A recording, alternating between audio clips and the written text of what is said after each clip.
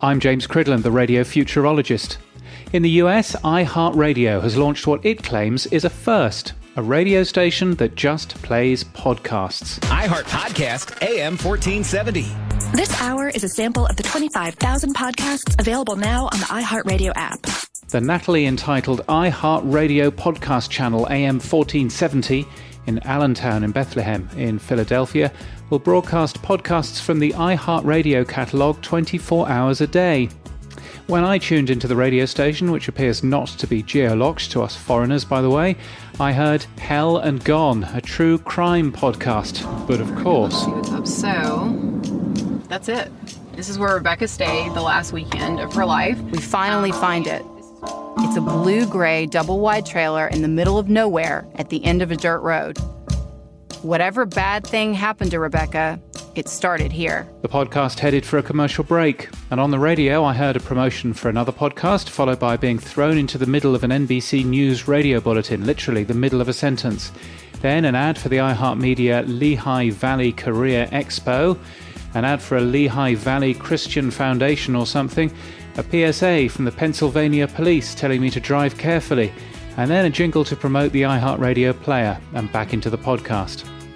iHeartRadio incorrectly claimed that they were running the first podcast awards last year, and similarly incorrectly claimed that this is the first radio station to play podcasts 24/7. It isn't. That accolade goes to KYCY, a former radio station in San Francisco that aired KYOU, an all-podcast format, back in May 2005. To put that into context, that was even before Apple had discovered podcasts. KYCY is no longer. It's now KGMZ, a sports station.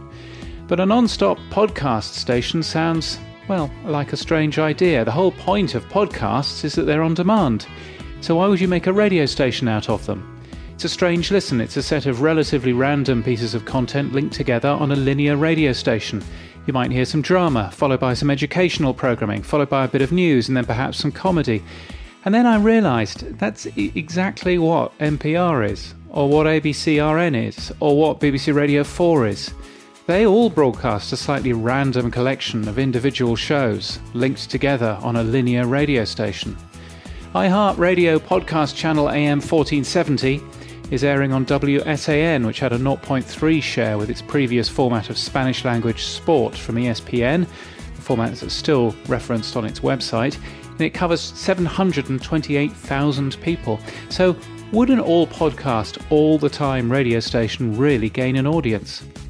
I'm not so sure, but is airing evergreen content from podcasting a good way to fill off-peak programming like evenings and overnights? On first listen, yeah, I can see that working well. Anything's better and more interesting than lazily programmed iPod shuffle radio. It might not be a first, and it might not be entirely for you, but it might get your creative juices flowing in terms of what you could broadcast on the radio. Local podcasts, or podcasts of interest to your audience? Well, there just might be something in it. You can get my weekly newsletter at james.crid.land and daily podcast news from podnews.net. And until next time, keep listening.